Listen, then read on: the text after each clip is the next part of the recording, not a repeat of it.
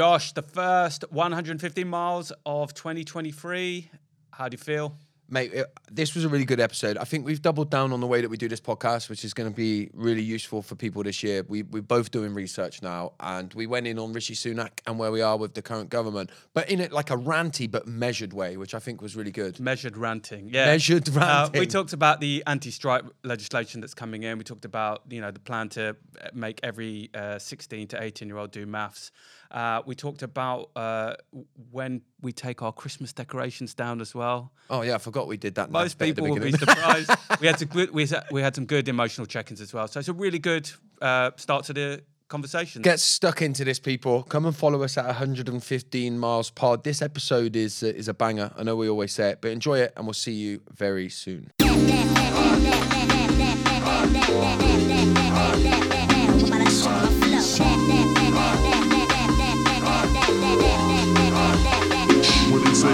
This is 115 Miles with Josh Connolly and Hassan Kaya. Growing up 115 miles apart, our lives couldn't have been more different, but we find ourselves today with many similarities and outlooks upon life. Join us on our podcast as we take a topical dive into life, work, culture, and everything in between.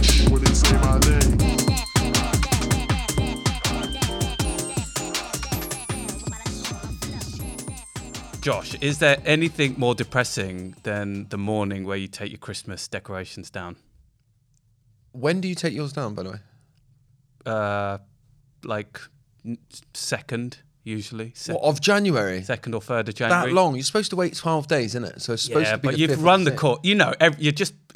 It's a fucking lie, isn't it? The day after Boxing Day in my house. Shut up. Really? Mm-hmm. Yeah. Out with the old, in with the new. Let's not hang about. After Boxing Day? They make me claustrophobic after Boxing Day. It's all down, mate, after Boxing Day, yeah. And no, it's not depressing. I like it. Oh, you just ruined my intro. Oh, I don't like it, man. I don't like. Well, okay, for most people, it's not going to be the day after Boxing Day. Okay, yeah, Usually okay. like early January. Yeah, okay. I find it really depressing. Do you, yeah? Because your house is full of lights and colour and festivities and jollity. Yeah. And then... I bring those things to my house on yeah. You're like, I want to get back to this as quickly as possible.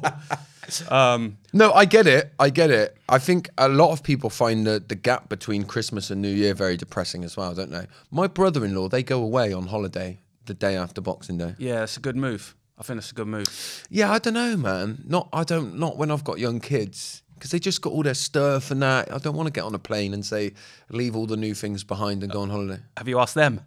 They'll be like, do you want to go somewhere hot and sunny? Yeah, I don't know. You can bring your toys with you. I don't know, man. I don't know. Yeah, but we went to Ireland for Christmas, which was brilliant. It was loads of fun. And then had a nice, good break, coming back. But anyway, that's not why I was... I've ruined your whole flow with that. No, it's not depressing. So it's like a whole year away again, Christmas, right? Yeah. Just to reinforce that point. It came very quickly and disappeared very quickly, I think. If you could keep one thing that you enjoyed over Christmas throughout the year, what would it be? More at home time. I knew you were going to say that. Yeah, no. Something material, please. Oh, really? Yeah. One material thing that I could keep from Christmas. Cheese.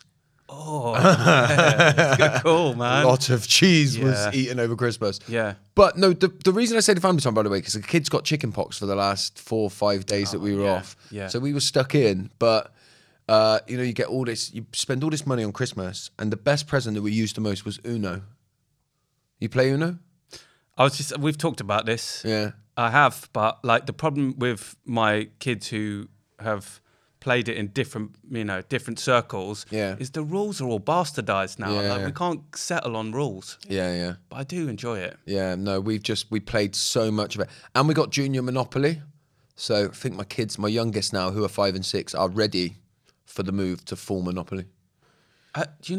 Big step. Like board games, the quality of them is so crap compared to like when we were growing up. Yeah, well, do you agree? Yeah, hyper-capitalist society, isn't it? The fucking board's paper now, isn't it? Yeah, I can't get with it. I was like, the Monopoly, that I played in the 80s. That was proper solid metal. Solid metal pieces. Yeah. Paper printed on both sides, not just one. Yeah. I can't get with board games produced in the modern age. No, I agree with that. But I do love a board game. Do you know what else I also did?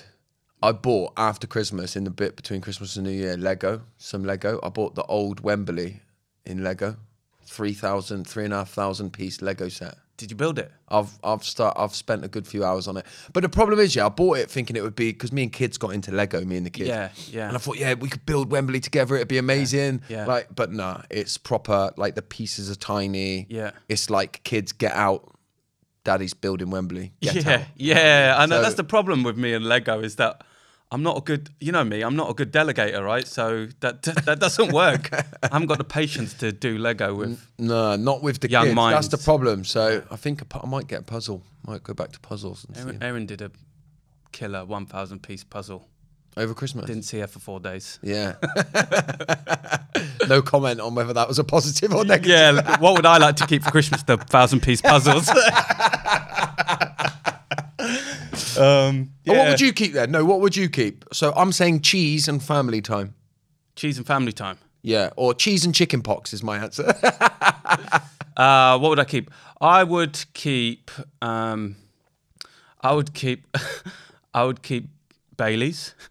Baileys. Because it's only just plain Baileys, because there's a lot of different types now. Plain, straight up Baileys. Did a bottle of that once and was sick. It's not nice when it's not nice. No, when it comes back like you just need to let it go in between November and January. Leah makes mini Guinnesses with Baileys. Oh, really? Yeah. I don't know how she makes them, but you put the Guinness on top of something, and the Baileys on top of a black drink, and the Baileys sits on top of it, so it looks like a Guinness, and it's a shot. Wow. Sorry, Baileys. Party time. I feel like you was going to say and fairy lights. Don't look at me like that. I find them warming and nice. You know, just not colourful ones. Yeah. They're all right on a tree, but just where specifically? What, around the house on the outside? On the fireplace.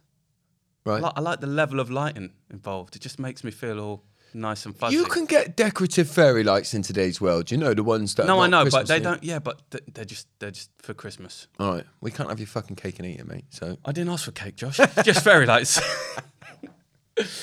So we're in January. I thought, do you know why I brought up Christmas? It's because everyone's so ready to move on. Like, it's like, oh, we can't talk about Christmas now for another 12 months. And all we can talk about is celebrities doing fitness videos and New Year resolutions. And who's the big celebrities doing fitness videos? I don't know. No, this is just a throwback to what I remember, like reality TV stars doing. Yeah, I wonder DVDs. if that still goes down. Well, no, people don't really buy Not DVDs anymore. No. So I don't know. What do you reckon? Like, probably online sort of courses. Sign up. That'd be me in 10 years. It is you, right now. In a you. Yeah, exactly. What are you doing starting today, Josh? In a you can still sign up. So get yourself over and see it. Yeah. Where do people sign up for it? You might. So go on, give it a good plug. Inner You, we are on the 5th ever cohort of Inner You, and you can sign up at freedomfromwithin.thinkific.com. And yeah, mate, we've got over nearly 170 people signed up now. And if you can't remember that weird long just go email, to just go to Josh's website. Yeah, joshconnolly.com. And what is Inner You? Just quickly. It's a 6-week process where I take people on a healing journey to understand themselves, reconnect with, and become their inner child's champion. Brilliant. You weren't expecting that, were you? So No, I wasn't. Yeah. No, I wasn't. I was waiting for a way to wrangle in the plug, actually. Yeah, well, there I did it for you.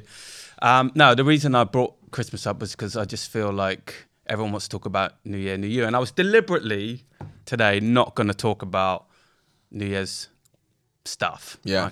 Because resolutions are shit and they will fail. Well, 80% of them fail by February. Did you know that? I think you talked about it last year. Or the year before. You saying I'm boring. Every year. Yeah. But I am more interested in intention. Yeah. So I got 2 questions just to kind of kick us off. The first one is, what's your personal intentions? For this year? Yeah. And if I can, like, don't kind of talk about business or focus on that, because obviously, you know, that's going to be an important part, but really just an intention for yourself, right? Yeah. What's a gift to yourself? And then my second question is, what are you hopeful for society as a whole in 23? Okay, question one. On a personal level, for me, it's really about stepping into my power this year. And like, you know, as like a chronic people pleaser, somebody who spent my whole life people pleasing, I think with the work that I do and the kind of the growing following, it's really difficult to step into your power and be your true self, right? Without getting pulled into wanting to make everybody that comes across you like you and buy into what you're doing. Yeah. And that has meant that sometimes that I don't step into my power, that I avoid my power and I get caught up trying to please everybody. And I think we did a podcast a couple of years ago when I probably had a bit of a wake-up call to it, the initial wake-up call to it, which was when at the start of COVID, when I posted something about Boris Johnson. I think it was the first sort of, at the time, it felt wide-scale kickback that I got against myself online. And it pushed me to go, right, well, I can't impress everybody. And so I'm going to step into my power. And I, you know, I went down that path a little bit, and then, you know, I took my foot off it. But this year, I really want to embody that, you know. And I think what I've learned is that if I am making everybody like me, then there's some self-abandonment going on somewhere. Yeah. Right? I'm abandoning myself, and I'm turning up as versions of myself to please everybody else. And so I really want to step in. I want to make people not like me this year, Yeah. which is an interesting thing to It's say. really easy to do. Don't worry. No, I really, I take a lot of inspiration from that, but also it resonates because I think I've sort of, I feel, you know, a similar kind of feeling around stepping in. And anyone that's listened to this podcast for any given period of time will know that actually we've really started to shift into that space here in these conversations. Yeah. Because even though the intention of this podcast when we set out in during that first lockdown was to create the space where we didn't have to kind of put our professional masks on, we were still really second guessing what the world would be thinking of us as we spoke. Whereas now I think we're a lot more comfortable saying what's on our mind, and actually that's an intention even further this year. But I think that's really, really important because we can spend so much of our time, particularly on social media, just worrying about the impact of what we might say, and that's understandable, right? And Yeah. it is understandable, but I think it's, you know, you have to recognize that you could be abandoning yourself unless you really do speak your truths. Yeah, and I think the ways that we trick and deceive ourselves for that to play out is why it's, you know, a constant lifetime of work, right? Because you're always peeling back those layers, right? And you think I'm being completely authentic and I'm being myself, and then, you know, you go a little bit deeper and you realize, wow, I've been that's not me. I've created a new character in a new way. And look, it's not that those characters are to be put down or like pretend that they're not a good part of ourselves, but I think there's always more work to do. And look, that can feel awkward for me to be like, this is what I think, feel and believe, and I'm going to say it. And if you don't like it, then, you know, that's tough. That feels uncomfortable for me to say sometimes, but I think it's the truth. I think we need more people like that because otherwise, what do you stand for? You know, I remember once hearing, so I don't remember who it was, but they said something like, if you never upset anyone with the things that you say, then you're not saying anything at all. Yeah, I've heard a version of that, which is something like, if you stand for everything, then you stand for nothing. Yeah. Good quotes. Who by? Nobody knows. Should we just take them? Yeah. So what about you? Mine is stepping into my power. What's your intentions for the year? So my intention for the year is really just to focus on my pyramid of priorities. Yeah. I'm only laughing because we've talked about this in the, you know, privately, and I take the piss out of you a little. No, I you know, we talk about the word of the year, and I'm not really going to spend a lot of time on that because we did this same time last year. But my word of the year is lead, and in order to lead, for me, I've broken it down into two parts: self-leadership and then leadership of others. Yeah.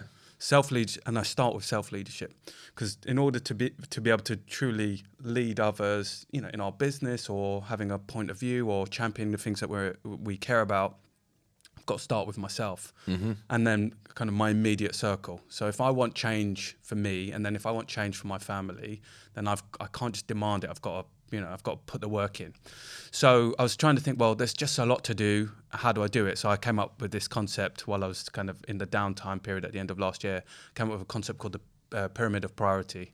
And the idea behind that is that you can't, for me certainly, and I think there's a lot of evidence that if you try to start too many things at the same time, it's very difficult to get traction. So for me, I think I wanted to identify what my number one priority is, and then what's the next one and the one after that, and then sort of just focus on those three. And then if I have a ripple effect from that and it causes lots of good things to happen, then great, but I'm just going to focus on that. So my intention this year is to focus on my pyramid of priority. So my three priorities are, number one, sleep.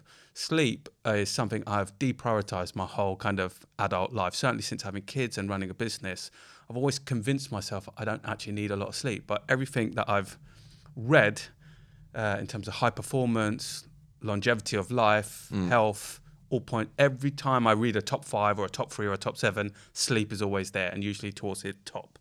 So what that means for me is, I read somewhere they have 3-2-1. So no food before 3 hours before sleep, no liquids 2 hours before sleep, no screens 1 hour before sleep. So I've really tried to adopt that since the start of the year, reading and not looking at phones and stuff like that in the last hour. And yeah, it's a bit of a journey, but generally I've been reading a lot more. And then my next one on a triangle is structures and rhythms. So the idea that systems need to kind of help me do what I need to do. And one of my biggest drainers is being efficient. I love to procrastinate. So having systems will really help me kind of keep the things that are important. And then the last one on my pyramid is learning. All roads of everything for me begin with learning, but I've deprioritized that. So those are the three that I want to. Did you make up this pyramid of priority? Yeah, your trademark, is it? I believe so, yeah. Yeah, I didn't know that. I thought you just got it from somewhere, yeah. Very good, mate. Yeah. And so what was the other question? Yeah, so the question, what do I want for the... what are you hopeful for? Because it's not like... Yeah. I think hopeful for versus what do you think will happen, I mean, look, I guess if I had a hope, it would be that we can come back together as people and actually start to really reform, and we talked about this loads of times, but reform communities that come back together against the systems of power that we exist in. I'm hopeful for it, but I don't know how hopeful. Not when you look out into the world. Yeah. What about you? Do you know, I'm just... my hope is doused with realism, a bit like yours. I think I'm hopeful that we can just level out a little bit, in that it feels like last year was a tough year for society as a whole with, cost of living impacting so many people. You've got job losses, you've got, people living in poverty. You've got, Ukraine, Russia war and the global impact, health issues, all that sort of stuff. So just leveling out is, and starting to kind of see some green shoots. Like there was not a lot to look at last year and go, oh, there's some hope there. There's a bit of green there. So I think I'm hoping that there's just a little bit of spring that's coming this year. In terms of likelihood, I think this is going to be another very difficult year. Until there's some kind of change, I think the years ahead look difficult. Yeah. Well, speaking of which, good segue. So I wanted to just talk about. I thought, should we talk about New Year's intentions and resolutions? And then you and I have talked about stepping into power. You just did now, and we've talked about how we're going to use this podcast. And I think we have both declared that we want to make sure that we're having really, really important conversations. So we're going to bash Tories for an hour. Look, the Conservative Party has been in power for 12 years. Yeah. Right. May 2010 was when they were elected. That's 12 and a half years, right? So it's 12 and a half, years, nearly right? 13. May will be 13. So they will be in power, for 13 years at least.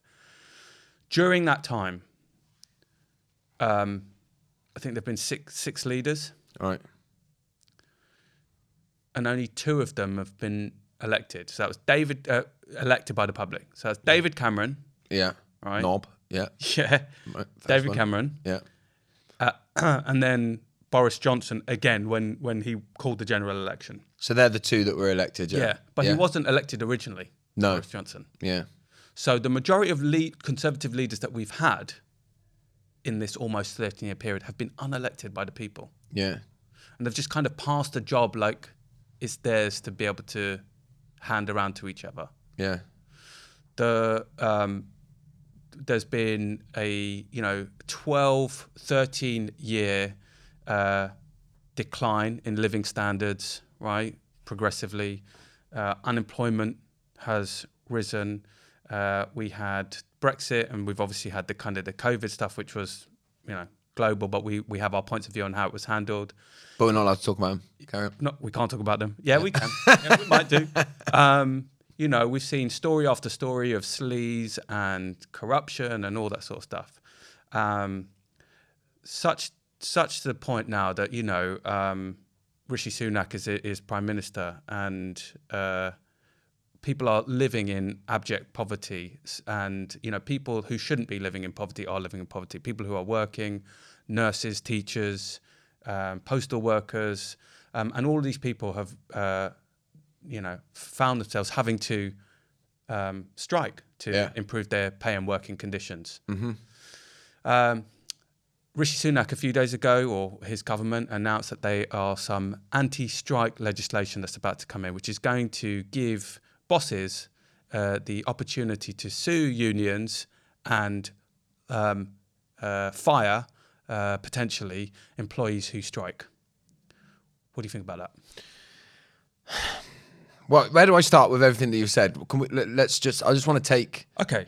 I want to take firstly what you've said about the fact that they've been in power for nearly 13 years, yeah? And the Prime Minister's... Yeah, I was using that to set context of where we find ourselves. Yeah, I know, but I do want to have a couple of moments to speak about it, because I don't think that it's just that they've all been unelected, but they have progressively got, in my opinion, worse. Yeah. Like, if you look at, David Cameron, he, seems like almost middle ground in comparison to what we have now, to me. Then when you go to Theresa May, who I hated at the time, again, I'd take that over what we've got any day of the week now. Yep. Yeah. Then Boris Johnson, don't even get me started. Liz Truss, who... 45 days. 45 days, yeah. And then to what we've got now, who, by the way, I think is the worst of the lot by a country mile. Liz Truss. No, the one with Rishi Sunak. I think he's the worst by a country mile. Yeah. And the reason I think he's the worst is because I think he's very, very good at wearing a disguise and looking like he's not the worst, and actually looking like he's way more David Cameron than he is Boris Johnson, and he ain't. Yeah. He's not. I think he's worse than all of them. Yeah. Perhaps put together. Why? Why do you think he's worse? Just because I think he's very, very devious. I think he's got that charisma that's needed to hide how devious and horrible he is, right? He does not in the slightest, remotest bit care about anyone below a certain class level. A class level, by the way, that I think most people can't reach, which we'll probably get into talk about in this conversation that we're going to have now. To come to the question about the legislation to bring it in to stop protests, right? I think what those in power, along with their partners in crime, which is the media, I think what they've done very, very well, they've been very good at doing, is pitting everybody against the protesters rather than what the protesters stand for. And I think they've done very well at that. I mean, I'd love to know what the general consensus is amongst the public of who they should be angry at, but it feels like, the media are... I don't know if you've seen any of that Richard Madeley. Is that his name? Madeley, yeah. Madeley. Yeah. Him interviewing, what's the main guy from the... RMT union. Lynch. Yeah. And the way that he speaks condescending and down to him, disgusted about what he's doing against us and the people. And I think, I'm going to say it, stepping into my power, fuck off, Richard Madeley. Are you any kind of representation for who I am? Or the average person on the street, in my opinion. Yeah. And that's what you've got. You've got him thinking he's stepping up for the people. Yeah. He's not. Yeah. So I'm trying to get to the question. I actually want to read something. I don't know if you will have come across this in the research that you've done for the show, but I just want to read. Do you know anything about the winter of discontent? Yes.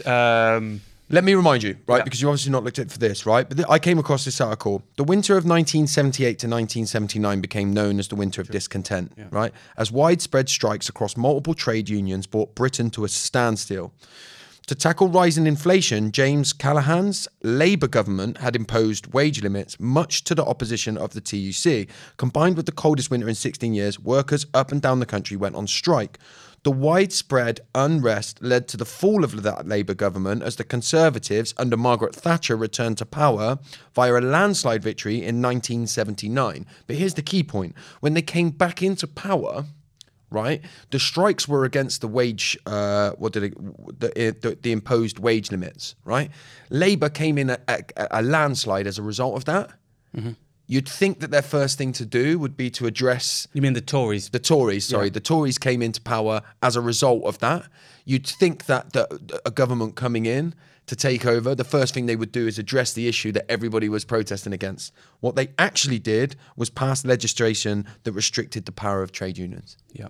So this is not a new thing for Tories, right? This is very, very calculated. Yeah. And so the way that they're tackling this is to push the blame onto the people that are protesting. Yeah. And so it's disgusting. And I don't think people are aware of this. No, they're not. But I do think, I think that with nurses and medical professionals and teachers, it changes the landscape because over the years, certainly recently, we've been quite familiar with transport firms, staff striking, right? And so that's what we talk about. So when people are thinking about, is it inconvenient? When Richard Madeley's talking about that, he's talking about, can he get to work or whatever, right? Yeah. And it's probably annoyed him and therefore he's speaking on behalf of the people, right? Yeah. But when nurses who just only 2 years ago, we would come out on a Thursday evening, right, or the NHS and clap them for what they were doing for us during COVID, to see that they're having to resort to this is what I think is shifting some public opinion. So I'd be really interested to see how people would poll against this because I think that there'd be more support than there might have been if it was just, Are you saying that, and this genuine question, not a loaded question remotely, are you saying that in hope, or have you seen any evidence that it's shifting? I'm saying it in hope, Josh. Yeah. I ask genuinely because, I don't read the news very purposely. I do a little bit of looking on Twitter, but that in itself is an echo chamber based on the people that I sort of follow and stuff like that.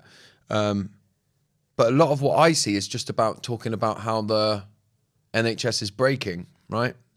So, I see the Tories, assuming they stay in power, which we might talk about whether they will, I see they probably going to use this as an opportunity as well to privatise it even more and more. Yeah, definitely. Yeah. So it's more leverage for them. This feels like it's very calculated and very, very deliberate and strategic. Yeah.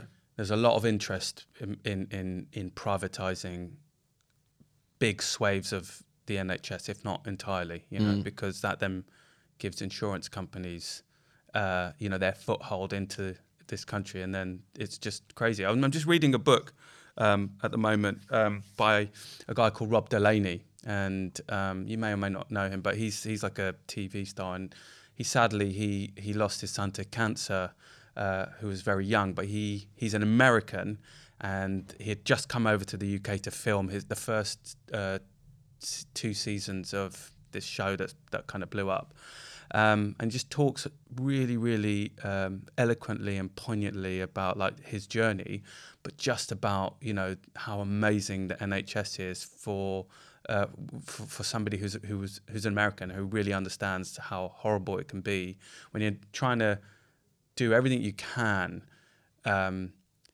when like your young child is going through a terminal illness, and then to suddenly think you have to negotiate with an insurance company as to whether they can even get care or not. Yeah. I mean, that's just heartbreaking. Yeah.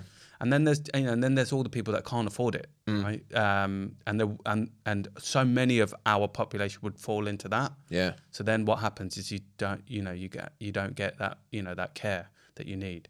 So I mean, if for nothing else, there needs to be a regime change just to protect the NHS and reinvest in the NHS. It's really scary and worrying. And it's just, what came straight into my head is that you used the term "protect the NHS," which was a slogan for this government throughout the whole of COVID, right? Yeah. Which I know is something that people I find. want to come on to that in a minute, actually. Okay.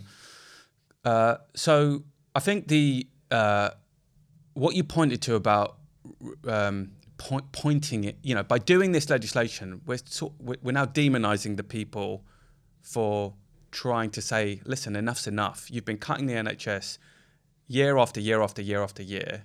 And so we are doing an incredibly important job. We are not getting a cost of living adjustment. We are now being pushed into poverty on top of having to work crazy hours. And we're demonizing, by doing this anti-strike legislation, we're demonizing those people, or they're demonizing those people. It's classic deflect, and I won't just say that the Tories do it. Any political party does it, probably the ones that have been in a long time. Let's just deflect away from how badly we're doing or what we don't want you to see or think about by pointing you over here. And so I actually want to just kind of move us on now just to this whole notion of Rishi Sunak saying, study now compulsory to study maths until you're 18. Have you seen that? Yeah. What do you think of that? Look, I posted about this on LinkedIn, right? And what I find interesting is that people that are against it and see how stupid it is, all say the same thing. This shows how out of touch this government is. This shows how they don't understand what's going on and all of that stuff. I think that's naive. Yeah. To think say more. That a structure of this power that's been in this long are out of touch or don't know what's going on. I mean, for a long time, that would have been my line.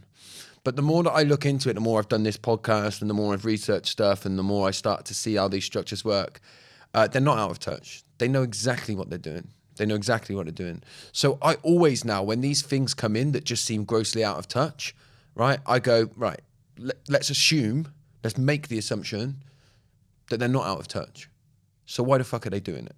Is the next question. If it's not out of touch, why are they doing it? I'll tell you why. Go on. Oh, you can't pay your bills? You can't save money? That's because you're not very financially numerate and literate. Mm-hmm. So, it's because you gave up maths when you were 15, Josh, and therefore you don't know how to add up. Therefore, it's your fault. Yeah. It's not our fault. It's your fault. So do you think, this genuine question again, do you think that is a case of being misguided in their thinking and actually thinking we really need to help these people so that they can be better at maths because that's why it is? No. Or do you think it's to be able to have weight when they say, this is fucking on you, you've had every chance, same as everyone else? And that is the worrying thing about where we're at, yeah? I don't think it is just that, although I do think that is a large part of it. I also think that this is something that really, really supports the people, generally speaking, of course, but really supports the people of a certain class, one that is very much closer to the class of Rishi Sunak, yeah? So anybody who is way down in that system that's still there, that we've tried to push under and pretend that we all get the same, chances and all of that stuff, they get no support whatsoever, yeah? Rishi Sunak has also released statements, by the way, this links to this, saying that we hate, and he didn't use these words, but this is what he says, we hate antisocial people and we're going to make sure that we clamp down on them with tougher sentences, yeah, and all that kind of stuff. Yeah, so like the people who struggle to be able to be parts of society in a healthy way because of their upbringing and the things that these governments have taken away from them, they actually get clamped down on. Yeah. Whereas the people who are struggling, they really want to become a data analyst and could do with a bit more, couple more years of maths, they're being helped and supported. You see? So yeah, I will never believe that these bad things are done by misguided. It's definitely not misguided, but also, let's say you bring in this policy and you want to get more kids from the ages of 16 to 18 doing maths. Let's say you now bring in, I don't know, 100,000 more do it, right? That then, which is a relatively straightforward exercise, you just kind of mandate it. Schools have to do it because schools just have to fall in line. How are we going to pay for it? Fuck you, figure it out. Yeah. That's basically, you know, I know head teachers, and that's basically what gets said. So they'll say, we'll do this, then they give no support because there's obviously a cost to, you know, you're going to have to get more maths teachers and maths literate, and you've got to do all of that. What's the curriculum going to be? There's all that work that needs to happen. And then, but let's say, because they bully teachers and local education authorities and into doing it at whatever cost, suddenly those quotas get pushed up, and suddenly they've got 100,000 more kids who've done maths at A level. And then they get to kind of, just as a general election's about to come in, they get to say, oh, well, you know, we've now got 100,000 more children who are, you know, who are maths A-level educated, which then they will then spin to say, well, that's going to kickstart our financial, you know, make us a world great again, and, you know, and connect that to Brexit and all that sort of stuff. And so it is completely strategic and deliberate because it gives... They can't control what's going on in the economy. They can't control so many things that they want to be able to control. So they can really keep. So they, mark my words, right? When it comes to election time, and if Rishi Sunak's still in power, he's going to say, anytime they'll say, but you know, what about the cost of living? Yes, but look at the 100,000 kids that have now done maths. And that's just giving them sound bites for the future. Yeah, I guess the only thing that I would probably pick up on is that I think they have way more control over the economy than you say. Where they say they can't control it, they are controlling it, fucking very rigidly. And I think they know exactly what they're doing, and it means they get to keep their power while looking like they are doing something. There's always going to be things that a government will be controlling that they can't say they can control, but then there's going to be a load of stuff that they can't and they wish they could. Yeah. But in having these 4 or 5 sound bites, that's all we're going to hear. Yeah. And so I think that's a really difficult, you know, thing. Now, just to kind of bring a bit of balance, you know, as well, I'm not saying that I don't believe people should be more, you know, numerate, right? Yeah. Because it's a good skill. It's, you know, it is a good skill. But what would be better is teaching kids. I say kids. Young adults, right? Teenagers. The perils of bad credit and what that does to you. The importance of compound interest, for example. So in real, like, you know, maths in practical terms. So. You know, investing if you can, or if you're gonna, with the different kinds of opportunities available to you, even if an academic path doesn't feel like it's for you. Yeah. In saying maths for everyone, it's completely ignoring neurodiversity, the fact that people can kind of grow and create stuff without maths. Did you see Simon Pegg? I have seen the video, yeah. If anyone hasn't seen Simon Pegg going on a bit of a rant, I strongly recommend it's worth doing, even if you're not a Simon Pegg fan. What did you think of his rant? I thought it was brilliant. Yeah, I think it said everything that needs to be said. I think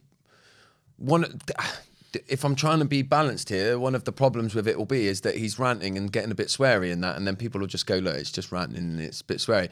But that would then be, you know, reactive abuse to him anyway, because he should be angry. And this comes back, before you come in, this comes back to what I say about stepping into our power. Like, now's not the time, man. I don't think we're at a time in society where we should be shrinking violets and be like, you know, just trying to bring love to the conversation all the time.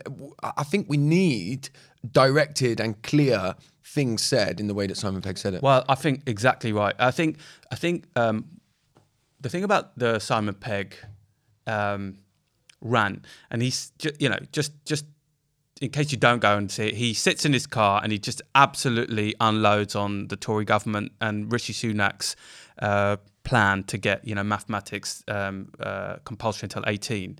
But he's also pointing to, you know, what about all the other people that maths doesn't speak to? And I think he's got a platform because he's kind of, you know, he's been creating, not just as an actor, but creating productions and all that sort of stuff. but it spoke to us too, because we're already leaned in, right? Yeah. And I think the rant is important because it shows like you really care, and you need people who sit along the spectrum, who can have reasonable debate. It's not to be any less passionate, but I think, just bringing people into the conversation, speaking about it like on podcasts like this, in the way that we're doing. I think it's really important, particularly if there's two people in a conversation, that at least one of you is trying to go, okay, well, what would the other side think? Yeah. And look, they've got previous on that, by the way, in terms of like creatives and arts, weren't they? Because remember the poster during COVID, or at the end of COVID, or whenever it was, and it had a picture of a ballerina or something, didn't it? And it said, I don't know, a name, Sally's next job could be data analysis or something stupid like that, wouldn't it? Yeah. She could she might be upset that she can't be a ballerina anymore because we've chucked her out the window. Yeah.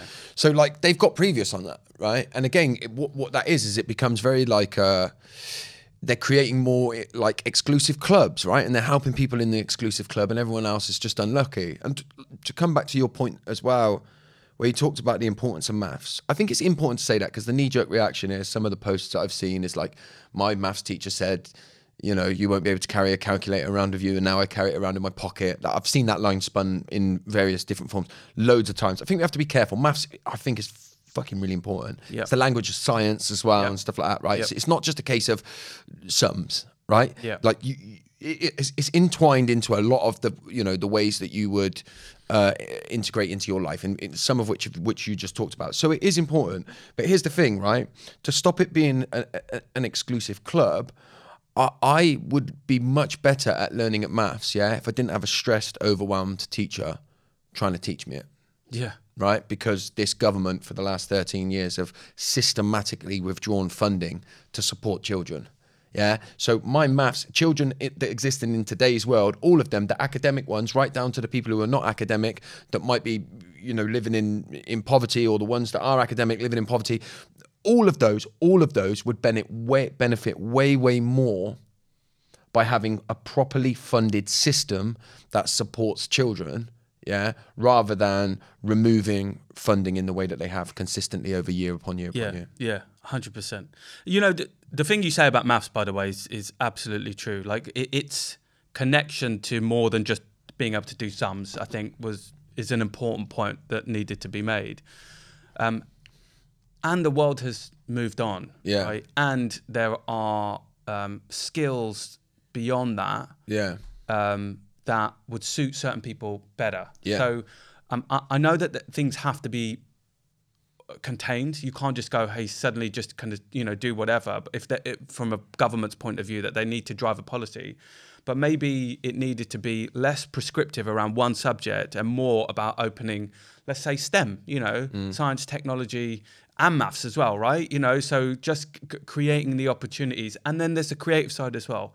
But it just clearly shows kind of the value that, that this government places on anything outside of, this one subject. So you mentioned earlier about, there being... form, and one thing that I was thinking about was Labour hasn't had a better chance than now, I would say, for a long time to do something about it. And the thing that keeps popping into my head, and a lot of people might not like this this kind of metaphor, but there's a saying that goes, don't bring a knife to a gunfight. Yeah. And what you were talking about, the kind of the NHS being promised, as part of that election manifesto, they just made up lies. Yeah. They said 350 million a week is going to go back into the NHS. From Brexit. From Brexit. It's an absolute lie, right? And so when I say don't bring a knife to a gunfight, it's like, don't just kind of say, oh, you're lying, and just kind of make them wrong. You need to really get into the psychology of people if you want to win the next election. So, and this may be kind of controversial, but they need Labour or whatever coalition or whatever party, they need to help people see really quickly that this government is trying to take, let's say, their NHS away. Yeah. Let's say that they want to further underfund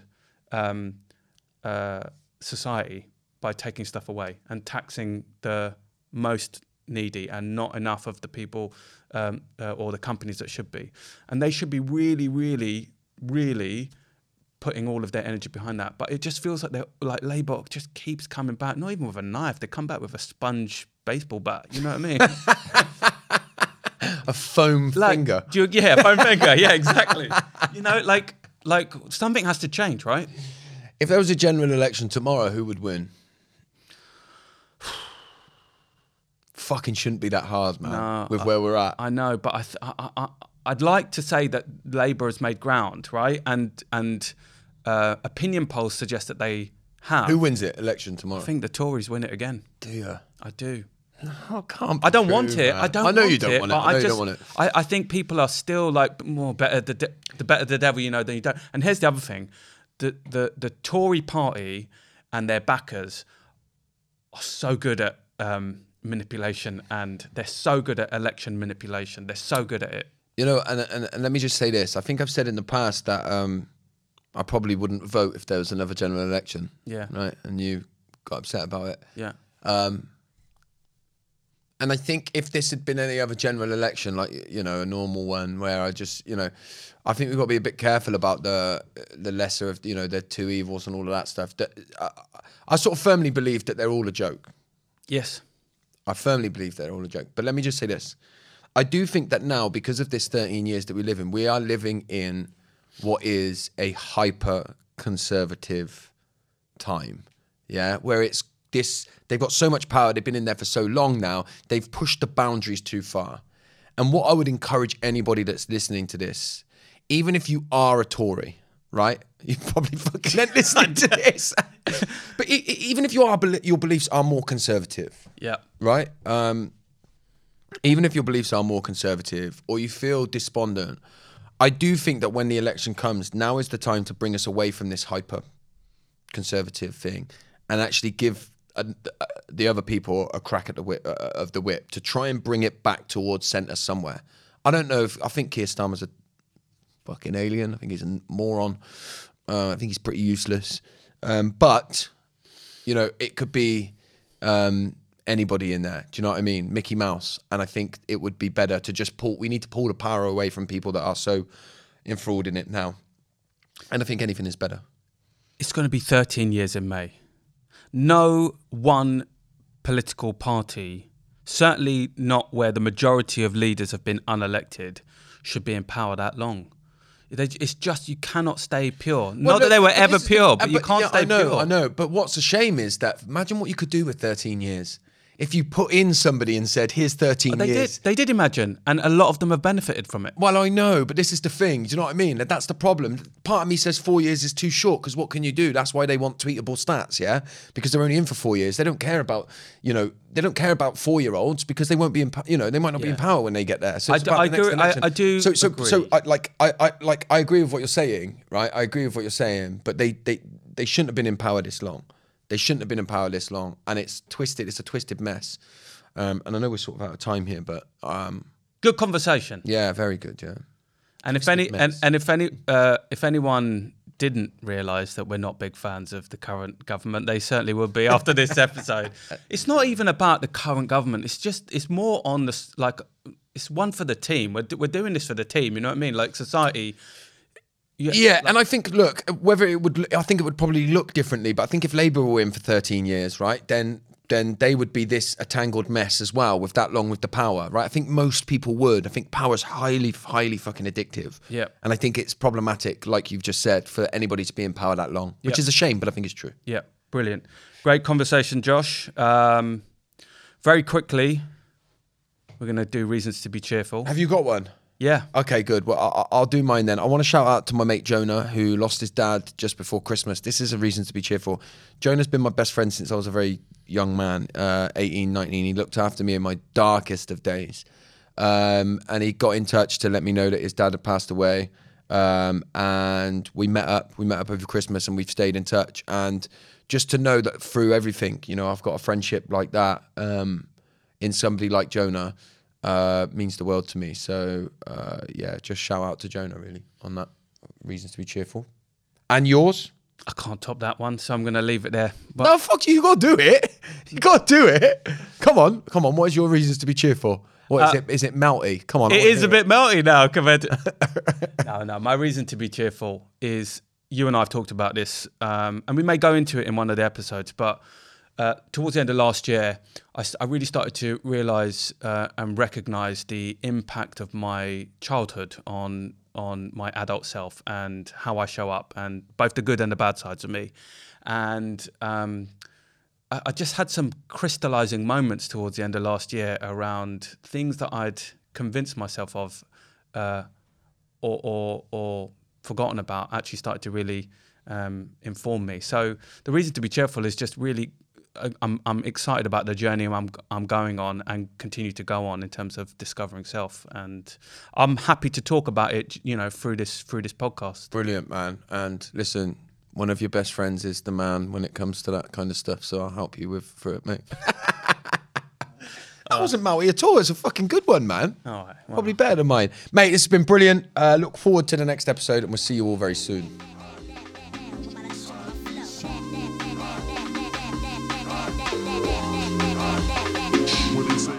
Thanks again for listening to 115 Miles with Josh Connolly and Hassan Khan.